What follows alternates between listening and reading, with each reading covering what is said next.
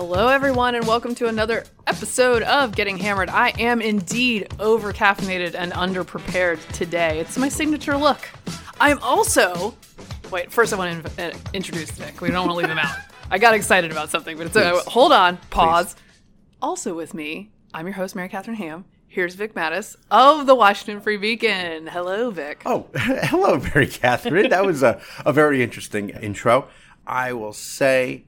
I just want you to know that I'm not actually fine. I'm actually getting fat. Uh-oh. I'm getting fat. So is this because of your calf injury? Yes, because of the calf injury. So By the way, I should not concede that that's the trouble. You look great, Vic. Oh, thank you. I do wear Spanx in the girdle and whatever else. He's got Skims on. I got, yeah. That's what they're called. That's Kim Kardashian's brand. Oh, really? Yeah, you pulled way up. Only the best for Vic. I can barely breathe. So I wanted to see how long do I have to refrain from running, because that's what keeps me in check is the running, because of my appetites.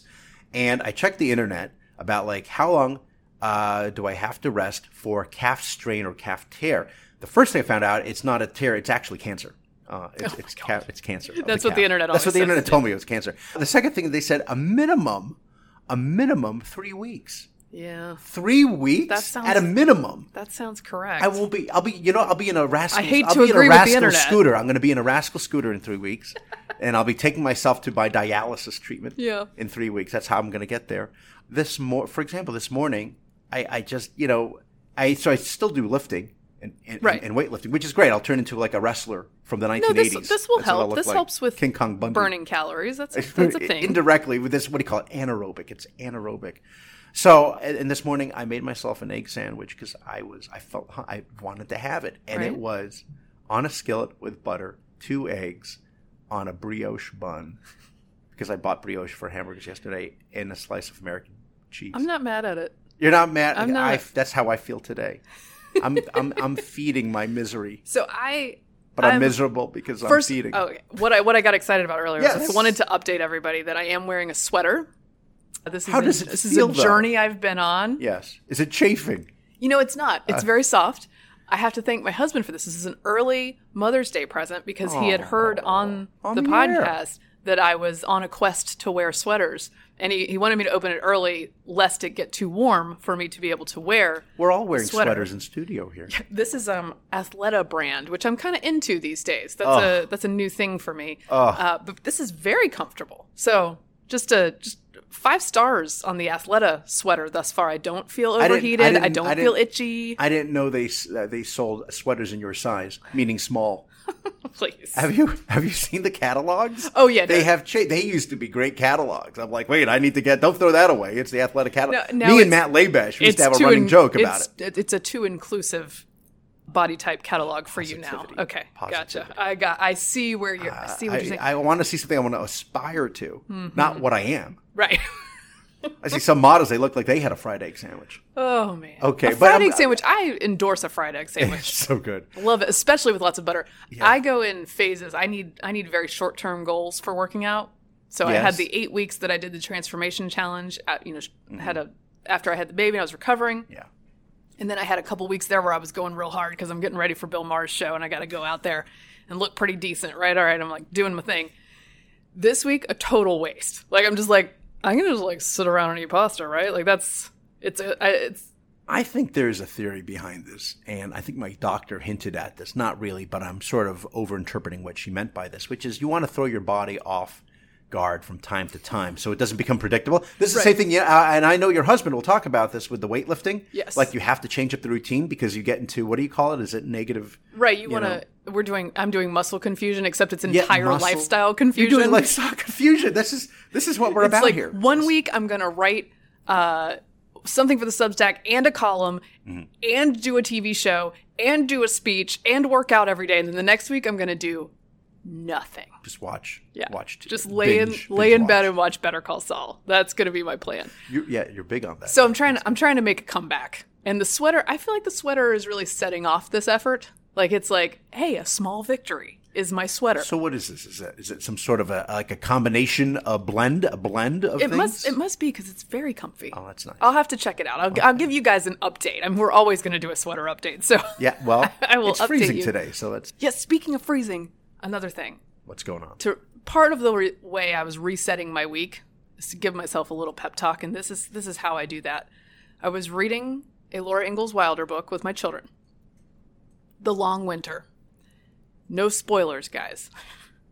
No spoilers for me, because I'm not done with it yet. But at the beginning of the book, there is an incident where some kids are stuck in a schoolhouse during a blizzard, a very, very serious prairie blizzard, and they have to walk home to their tiny little town on the prairie, right? So if they miss, they're blinding snow. If they miss in any direction, they're all going to freeze to death out on the prairie. Yeah, I mean, it is that's right. very serious stuff. Plus, it's a little house. Yeah.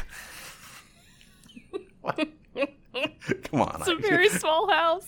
Alex, come on now, right? Come on, that was good. All right, that was He's good. correct. He's correct. So they're looking for the little house and the little main street, and they do happen to hit it. So they get to their home, and two of the girls of the Ingalls family come inside. They get unwrapped by their mother, and this Caroline Ingalls energy, that's Ma, she says, "All's well that ends well. You're not frostbitten. Go and sit beside the stove and warm yourselves." Done and done. And that makes my upper-class suburban white lady anxiety really, really shamed, right? Like, I look at Caroline Ingalls and I'm like, okay, I probably shouldn't be freaking out about anything. Well, and also think about all the things they could do. They were so productive because they didn't have to worry about things like we do, like social media. Well, you know, my mentions... My mentions are very important to me, much like walking to the well in a blizzard was important to the Ingalls'. You know? Churning butter. There was a lot of butter churning. God, they lived a hard life, man. Didn't the daddy play the fiddle? Yeah, In the dad played a fiddle all the way to endangering his family many, many times. This is a problem that I've that been. right? Look, Pa was he was a hardworking man. Oh, yeah. He played the fiddle well.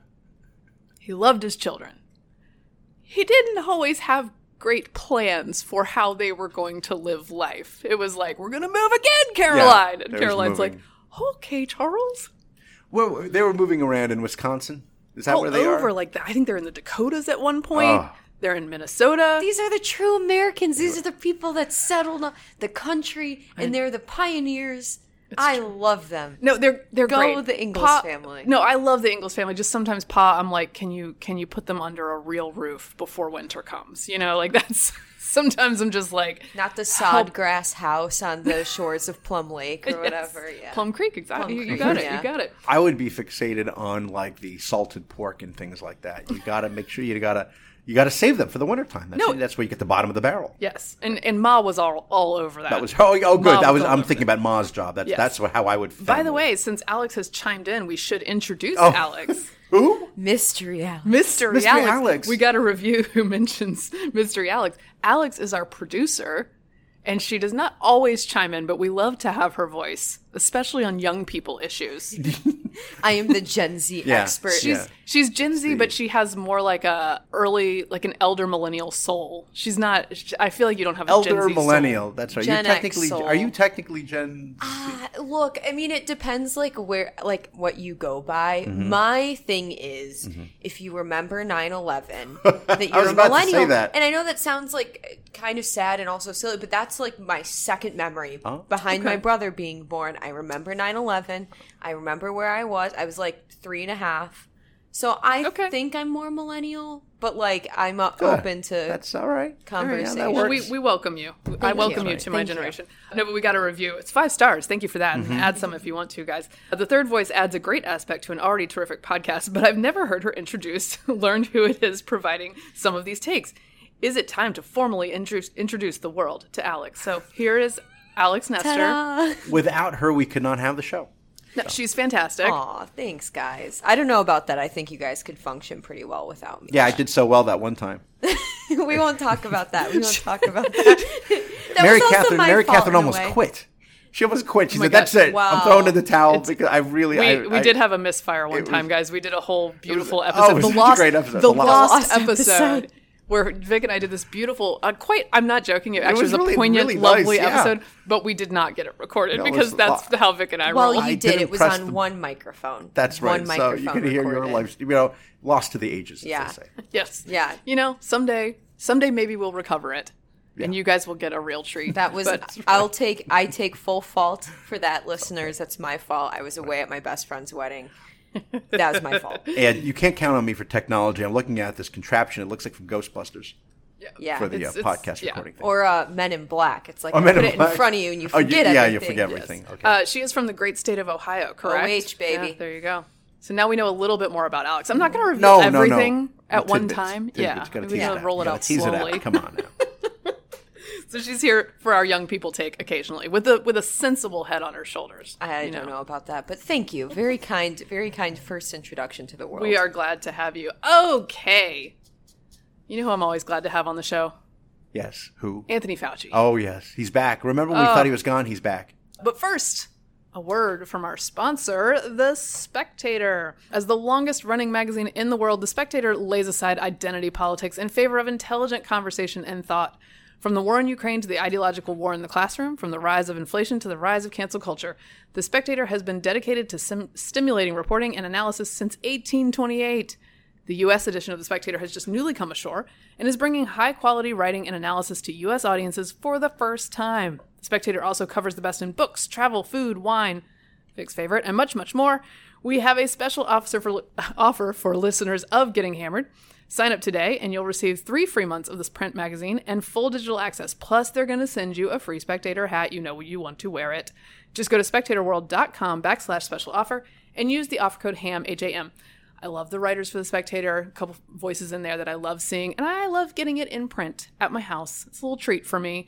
So sign up today to get 3 months of The Spectator, plus get your free Spectator hat when you subscribe today at spectatorworld.com/special offer. Use offer code HAM at checkout to redeem your offer. That's spectatorworld.com/special offer and offer code HAM, H-A-M.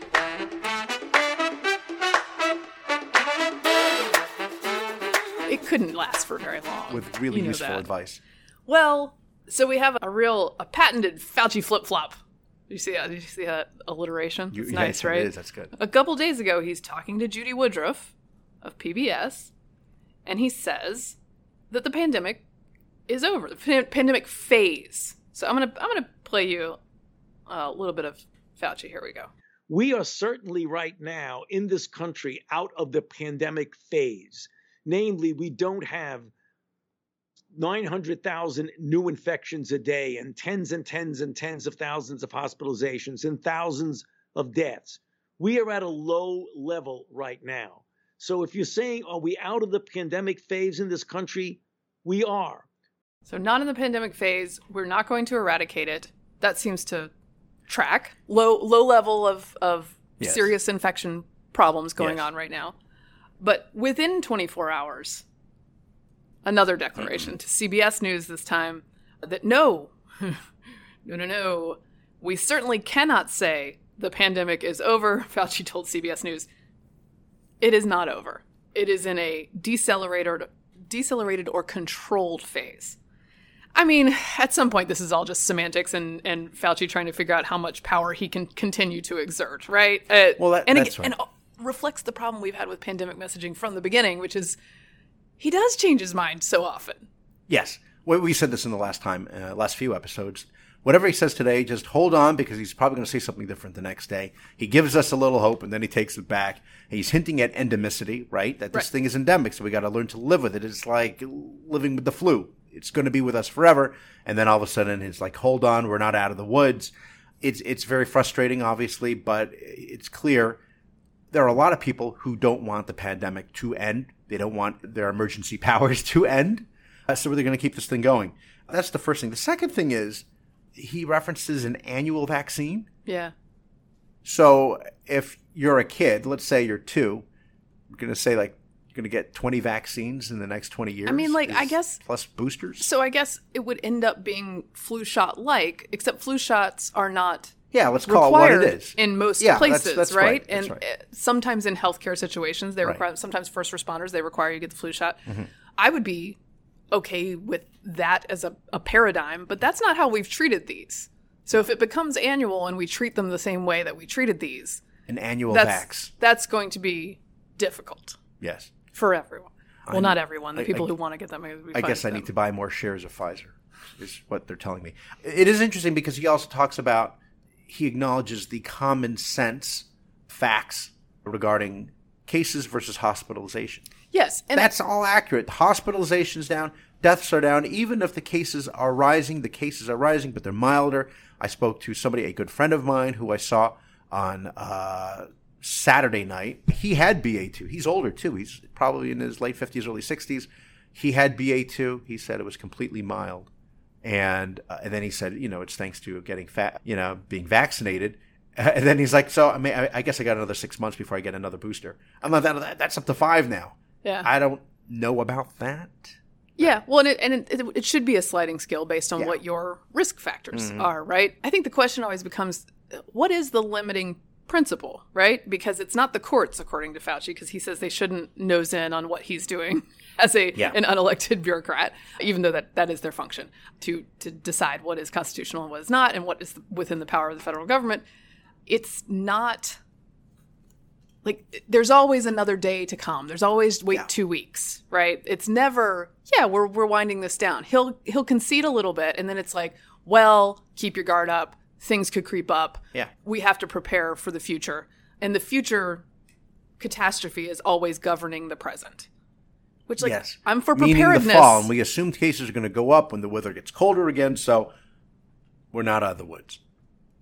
Ever. In the meantime, he is doing his own personal risk analysis and telling others that they can as well, which I guess is an improvement. So love to hear it. Love to hear it, Anthony Fauci, that you should make your own personal risk analysis. He made his personal risk analysis about the White House Correspondents' Dinner. Which I forgot was still a thing. It wasn't for a while. It was one of my favorite developments of the Trump years, is that just sort of got wiped out because nobody wanted to kibitz with Trump. Nobody wanted to normalize that. Or do you remember they had the dinners without him? Oh, did and they? And so they can do jokes and stand up about the president, and he's not there to... I didn't... Oh, it was great. It was a nice time. Anyway, the White House Correspondents' Dinner is a gathering of...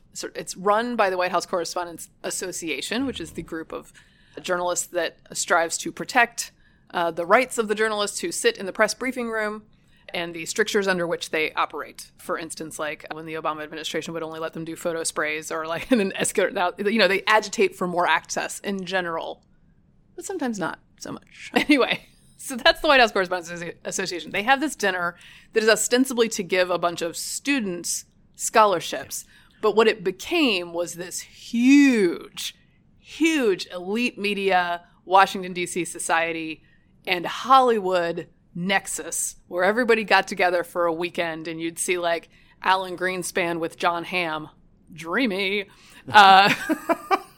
those kind of matchups all over town. Yeah. And the folks in town who are powerful but not glamorous usually really enjoyed the rubbing elbows with the more glamorous elites who the better looking coast came here. It was their nerd prom. Right? It's called Nerd Prom. I have been several times. Same. I thought it was nice that the whole circus just sort of got tamped down for a couple of years, but now we're back, baby.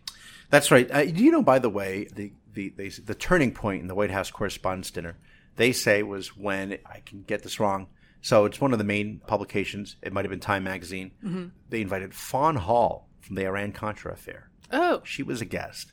And then all of a sudden, you had to have people at your table. Oh, okay. Then it became a thing. And then it became celebrities and everybody else who went. I remember going during the Clinton years, and Clinton had gotten so upset because of Don Imus's stand-up that the following year they had Aretha Franklin just sing. So that's what they had. It was fine. That's the other thing. Everyone sits in the same room and gets like sort of an awkward experience because the comedian, of course, has to make fun of the people in the room. I enjoy the awkwardness of that. I like that.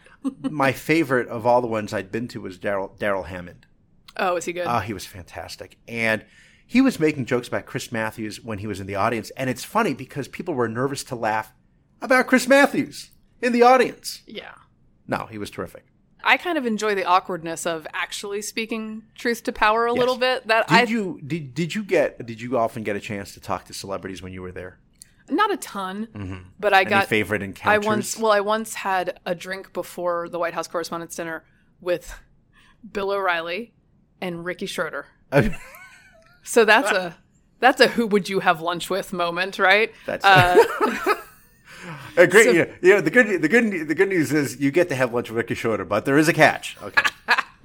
So I met the two of them. This was interesting for me because Rick Schroeder was one of my very earliest crushes. I mean, peak 80s silver spoons, Rick Schroeder. I have since matured and do not like blondes, but at the time, a young MK. Look at Alex. Michelle Wolf. I said lion. See, I thought it was Michelle another Wolf. carnivore. That's right. Michelle Wolf from the Daily Show. Was the comic that ticked everybody off, but I didn't have an issue with it. So yes, Rick Schroeder, my very earliest crush. That was fun. And then I went, the only other time I've been, I went and I was invited by an employer to sit at a table, and I was like, okay, I did the whole thing. I got dressed up because I like a black tie thing. I enjoy that. I go and I realize, like, on the way there, I'm not feeling so hot. By the way, this would not fly now because it felt a little. Oh, because it felt a little fluey. And I was something viral. Oh, I don't feel good. Now it could have been allergies because allergies sometimes hit me that way it's if I'm not careful.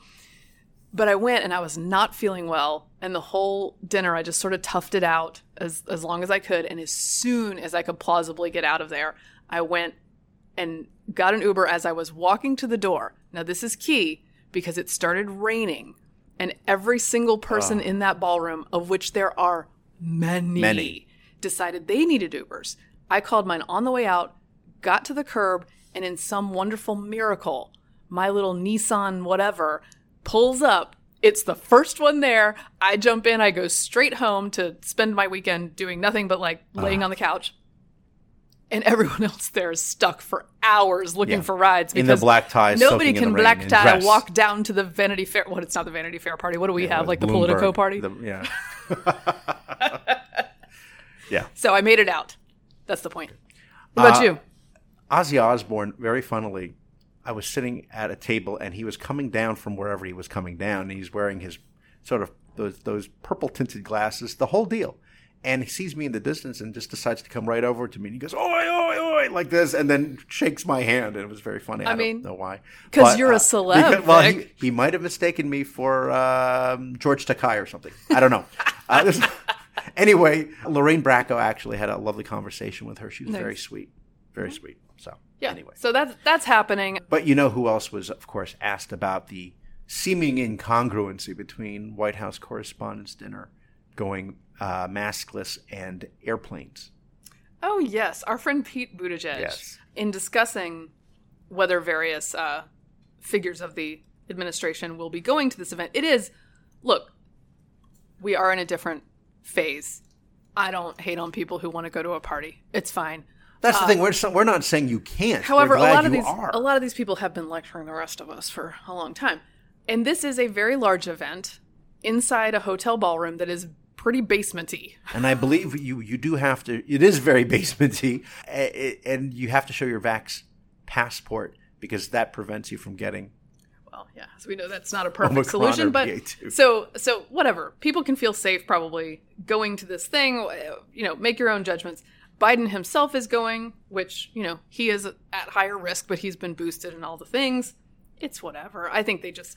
But the idea that Pete Buttigieg tells Brett Baer that people know the difference between planes.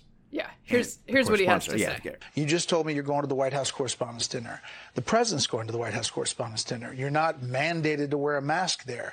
But the administration at the same time is fighting a lawsuit to mandate people on planes, trains, and trains and buses to wear masks. So, if you're sitting at home, there's a disconnect here.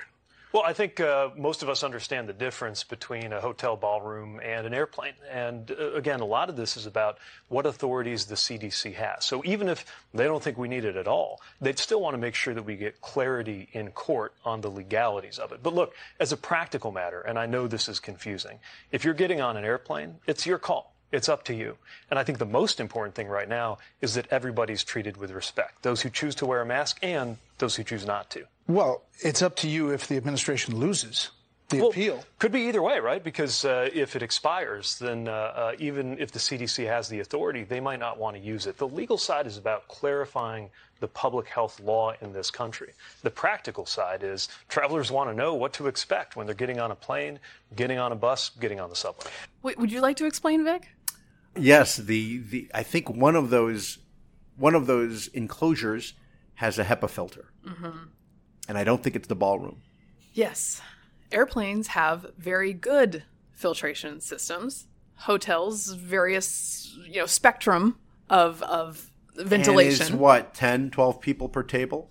Yes. And it's loud, so you got to speak loud, and you're... Yeah. To make the argument, and they're all drunk, too. Oh, yeah. They're just, spitting all over the place. It's very true. The idea that a plane is more dangerous than a ballroom full of these folks is just not true.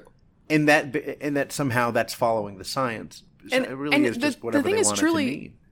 Well, and that's the question. Is it just whatever you want it to mean, or does he not know? Yeah. He may not know. As a Secretary of Transportation, Secretary. That the air filtration system is the best way to mitigate the virus from spreading? Oh, great. I'm not sure he knows. So Biden will be there. Buttigieg will be there. Various folks will be there.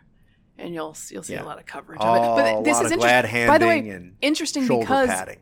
Just 2 weeks ago, we had an actual bona fide super spreader, like an elite super spreader. That super spreader was so elite, people were clamoring to get a positive reading. They were like, "Oh, were you at the Gridiron?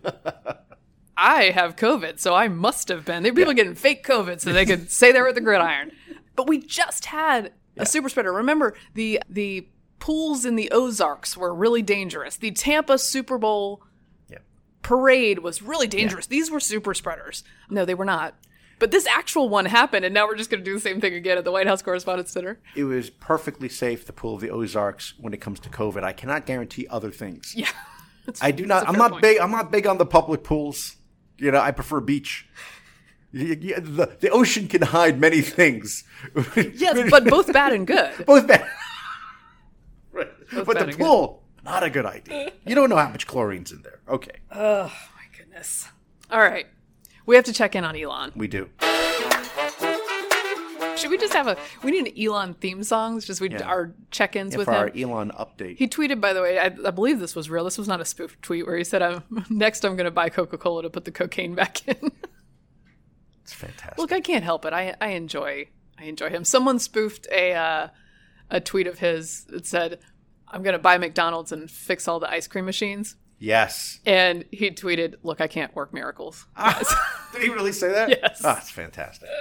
So, look, he entertains me, okay? I don't think he's the savior of all things, but he entertains me. And he's not the Antichrist, but they seem to be thinking that he is. So, now the scuttlebutt is, as of today, who knows, that he may not actually buy Twitter, that the offer was accepted, but he may not buy it. That was one of the stories I saw today. We're still, and there is a long way to go before these things are settled. Notably, Stephanie Ruhle, is she an NBC journalist? MSNBC journalist, tweeted sort of a Princess Leia message to the federal government saying, is there any way they can get us out of this terrible catastrophe? It's you're our only hope. Saying that, the FCC and SEC, somebody could do something. Government intervention to somebody intervene on this free man making an offer to a free company that says yes to that offer. Yeah. I mean, that's... Create some executive rule, please, to stop purchases like this. And the Washington Post ran a piece that was Washington largely has its hands tied.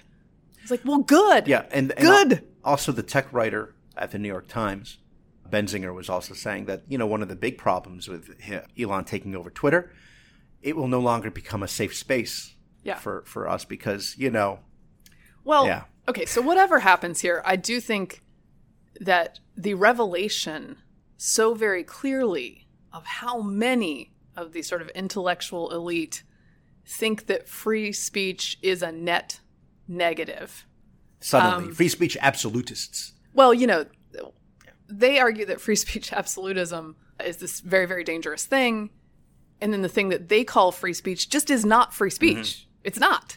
We also have the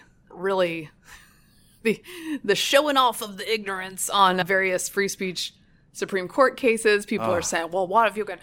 Nicole Wallace used yelling fire in a crowded theater, which of course is not actually a standard and was present in the ruling that convicted socialist pacifists in America for handing out leaflets protesting the draft. So if you're pro that decision, that's why you would use that verbiage. So let's go back in time and read a little bit about that.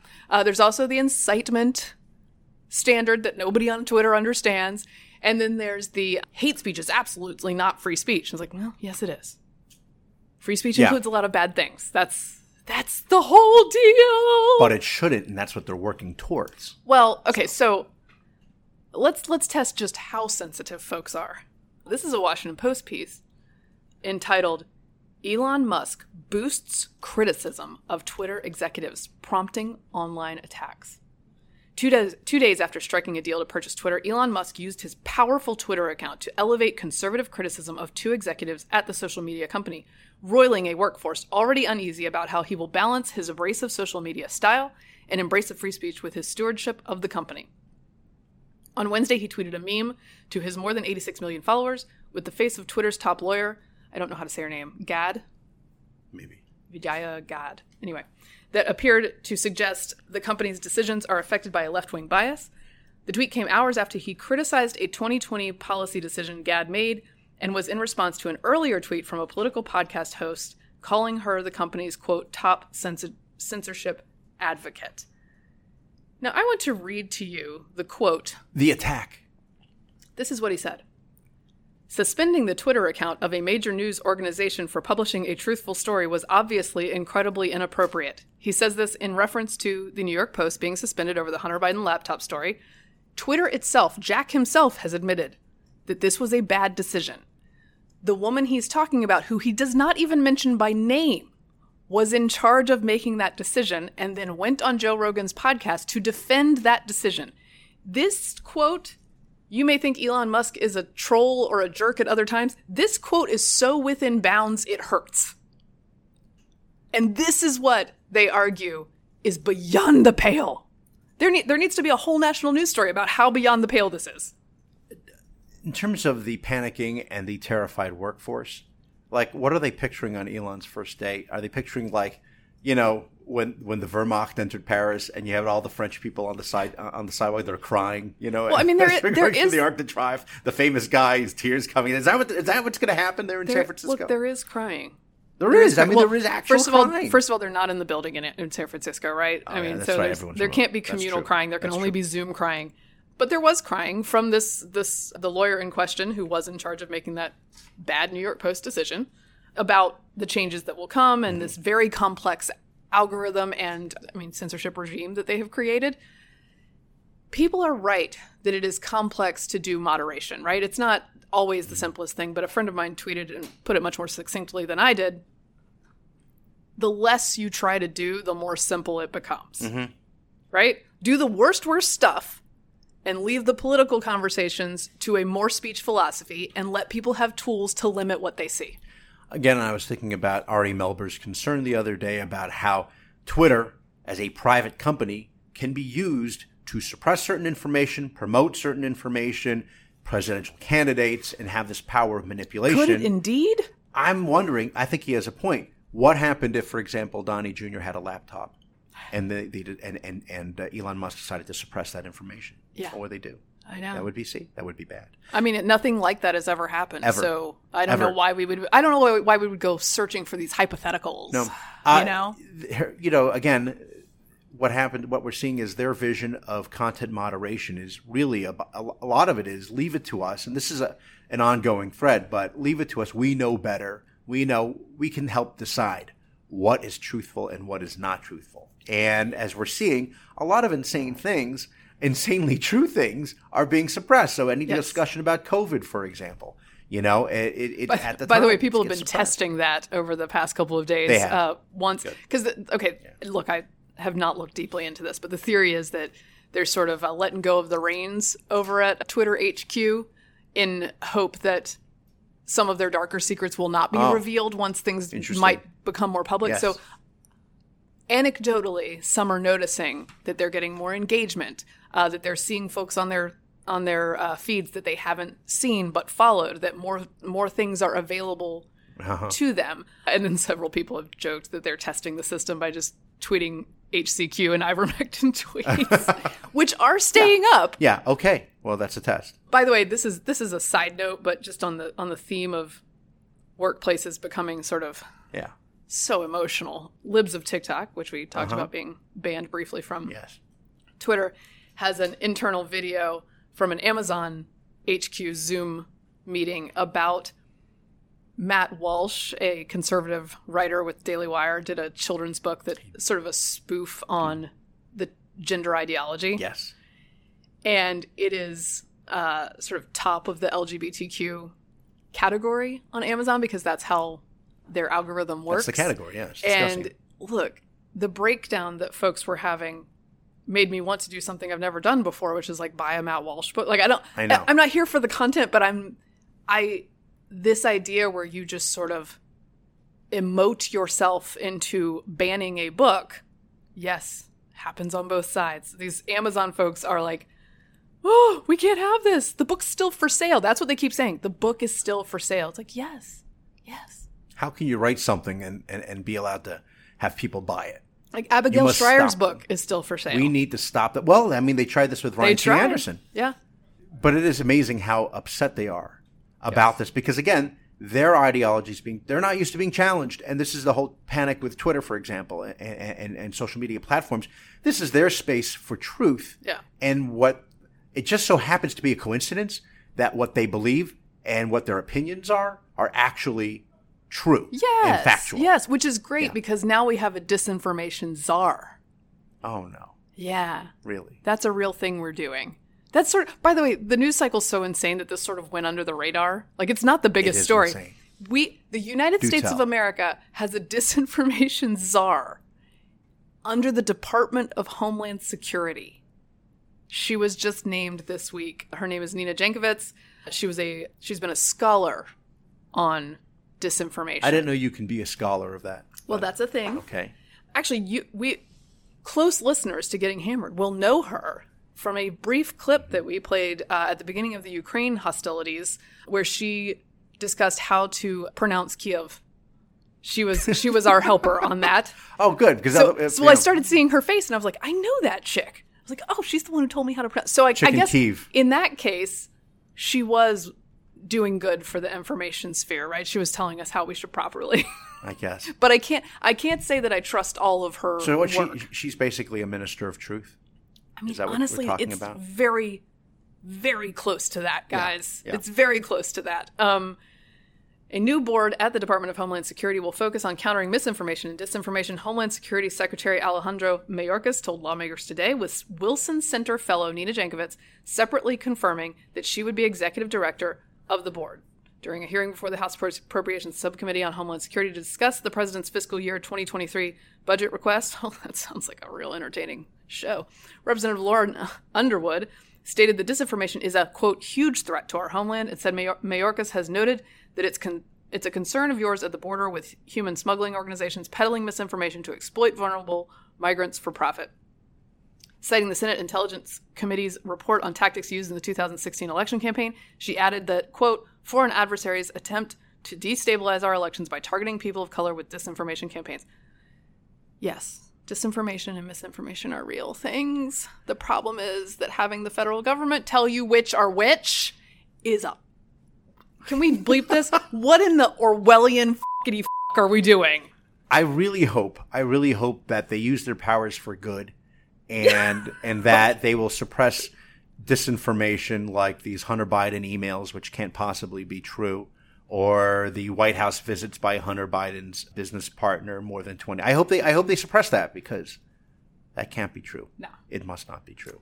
And anytime it appears, what we can do is we can just cut it out of the articles in the newspapers and we put it down a little vacuum tube, a sort of pneumatic tube. The pneumatic tube. Yeah. That's a throwback. Yeah, thank you. I just read the book, as you know. So here's a sampling of tweets. There's always a tweet, guys. This is a tweet from 10/22/2020 from Nina Jankowicz.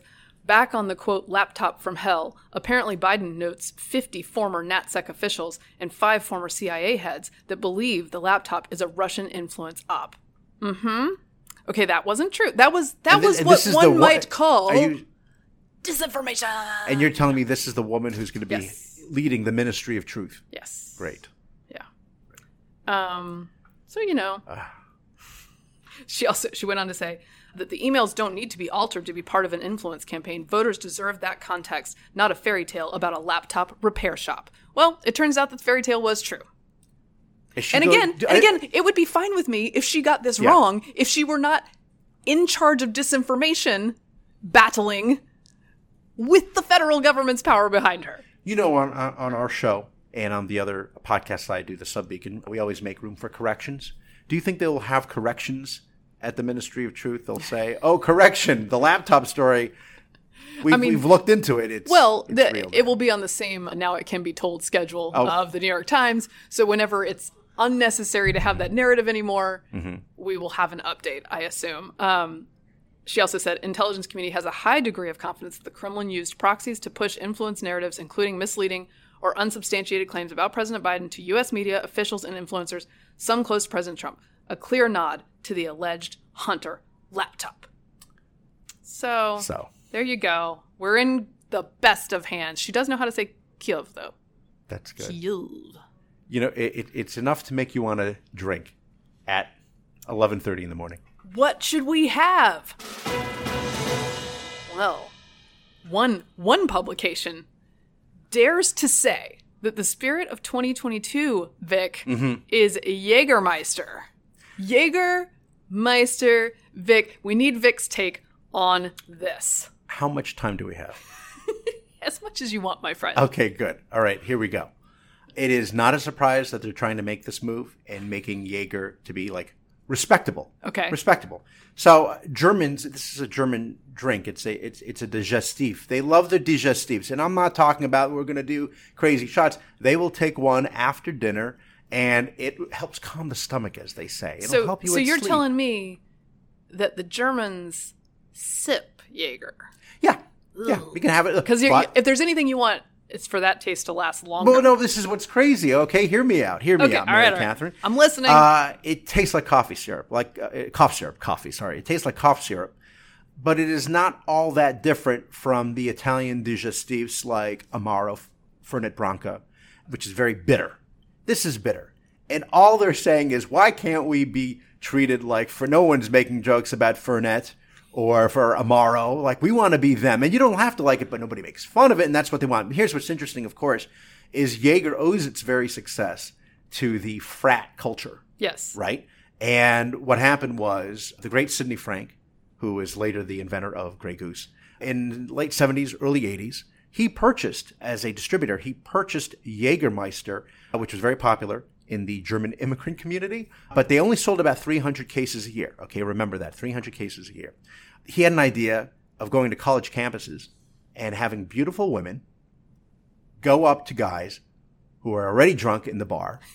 And what do guys like to do when they have a lot to drink? They like to take it to the next level, right? You start with beer, then you start doing shots, and then you start doing shots of things that you can barely get down, like cement mixers or this or that. But here's something that's not as bad as a cement mixer. It tastes like cough syrup. Can you do it? And it's a sign of your sort of your toughness and your macho-ness. It's very, man, you're going to do these Jaeger bombs and Jaeger shots. And Sidney Frank says 80% of guys will say, yeah, they're not going to turn down a drink from a beautiful woman. And so it became a hit. And from 300 cases, it now sells over 1 million cases. Wow. Yeah. Seriously? Yes. And you can find out more in a book called Vodka, How a Colorless, Odorless, Flavorless Spirit Conquered America, available on Barnes & Nobles and Amazon. This is fascinating. First of all, I told you I could go on forever on this. I don't love Jaeger. It's got that licorice taste. But do you like those other kind of licoricey coffee digestives? Like, it's not my Have you ever had Fernet Branca, Amaro? I think I've had Amaro. Sambuca? I have had Sambuca, yes. You don't like them, or you do like them? I don't. No, I don't like them. They're All right, too well, much. then They're we'll- too much for me. I will say this. I like the Jaeger logo. It's very It's cool. very German. Have Very you ever cool seen looking. do you remember from like a year or two ago the Jaeger commercials? They were actually scary. they were like Jaeger clubs, but they looked like really scary. Like, I don't want to be at that club.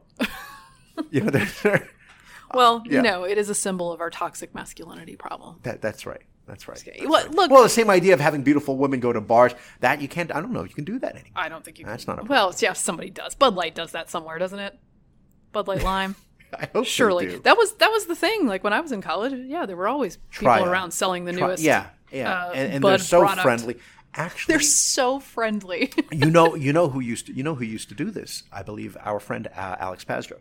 Really? Yeah. Alex, I want to know, why don't we get hot dudes in the bar? Giving Yeah. us drinks, you know? Well, I only isn't get- that all of I human only get- history is I only like get in- men in bars like, hey, babe, can I Is buy it- you a drink? And the answer, Yeah, well, but and I'm it like, no, depends. go away. I'm with my girlfriend. But I Go would away. like, no, unless what they're attractive, then you would say yes. Well, Hypothetically. maybe. I mean, well, here's what like, I'm saying is I don't get a guarantee that they're hot, like as a condition of employment, right? true. Unless I go to the right bar.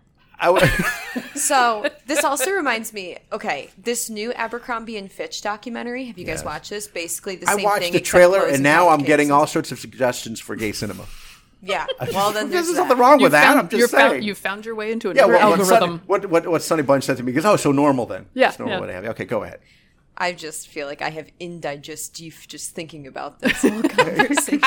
Sorry. I'm So gonna- you were watching, did you watch a documentary? I did, and it was really I mean, okay, so Interesting good, interesting bad. it was it started off like interesting, and I was like, how is this stuff kind of legal? And then I was like, well, of course there aren't going to be laws against all of this. It's just kind of crappy people doing crappy things, as people who are crappy tend to do. And then it was like, this company is very racist, and it was like, well, yeah, they did just kind of cater to like pretty white people. I mean, yeah. They didn't have minority, like Adonises? No, Well, I because don't the- actually think. Yeah, I don't That actually think they did. one. You know what No, I would they like? didn't. I would like the class action suit against the cologne smell coming from Oh my gosh. inside.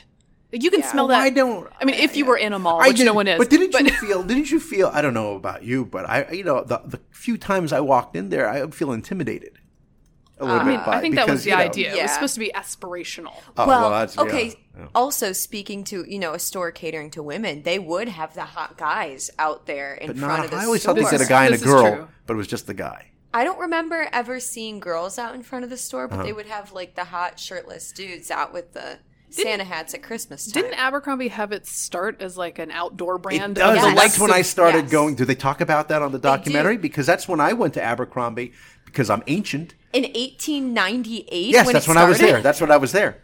And I have a tie from Abercrombie, and it still has the old logo, and it was very woodsy. It's like we're gonna go out with the hounds. Yeah. Well, this is actually the beginning of Vic's editing career. You know how Hemingway got those short clipped sentences? That's a Vic special. He was all over that. They shopped together, and then they worked on some of his novels. Oh, Yes. me and Papa. Yeah. that's Yeah, right. you guys got how we did together. it. Yeah, that's right. That's right. Vacationed in Key right. West with the six-toed That's cats. right. And it went to Kilimanjaro. Yes. Actually, you did that, not In me. your Well, you had a Abercrombie. calf injury, so I you did. couldn't make it all the way I couldn't up. make it all the way up. No, I made it to the coffee bar. Okay, I think that wraps up. I think we're good. Okay, another edition of Getting Hammered. Remember, you can subscribe to us on iTunes, Google Play, and Stitcher. Tell your friends, and you can follow me on Twitter at Victorina Mattis. I am at MK Hammer on Twitter and Substack. You can follow me at MK Hammer Time on Instagram. Thanks for being with us. Leave us a review. Hang out with us. We appreciate you being here. This has been a Nebulous Media podcast.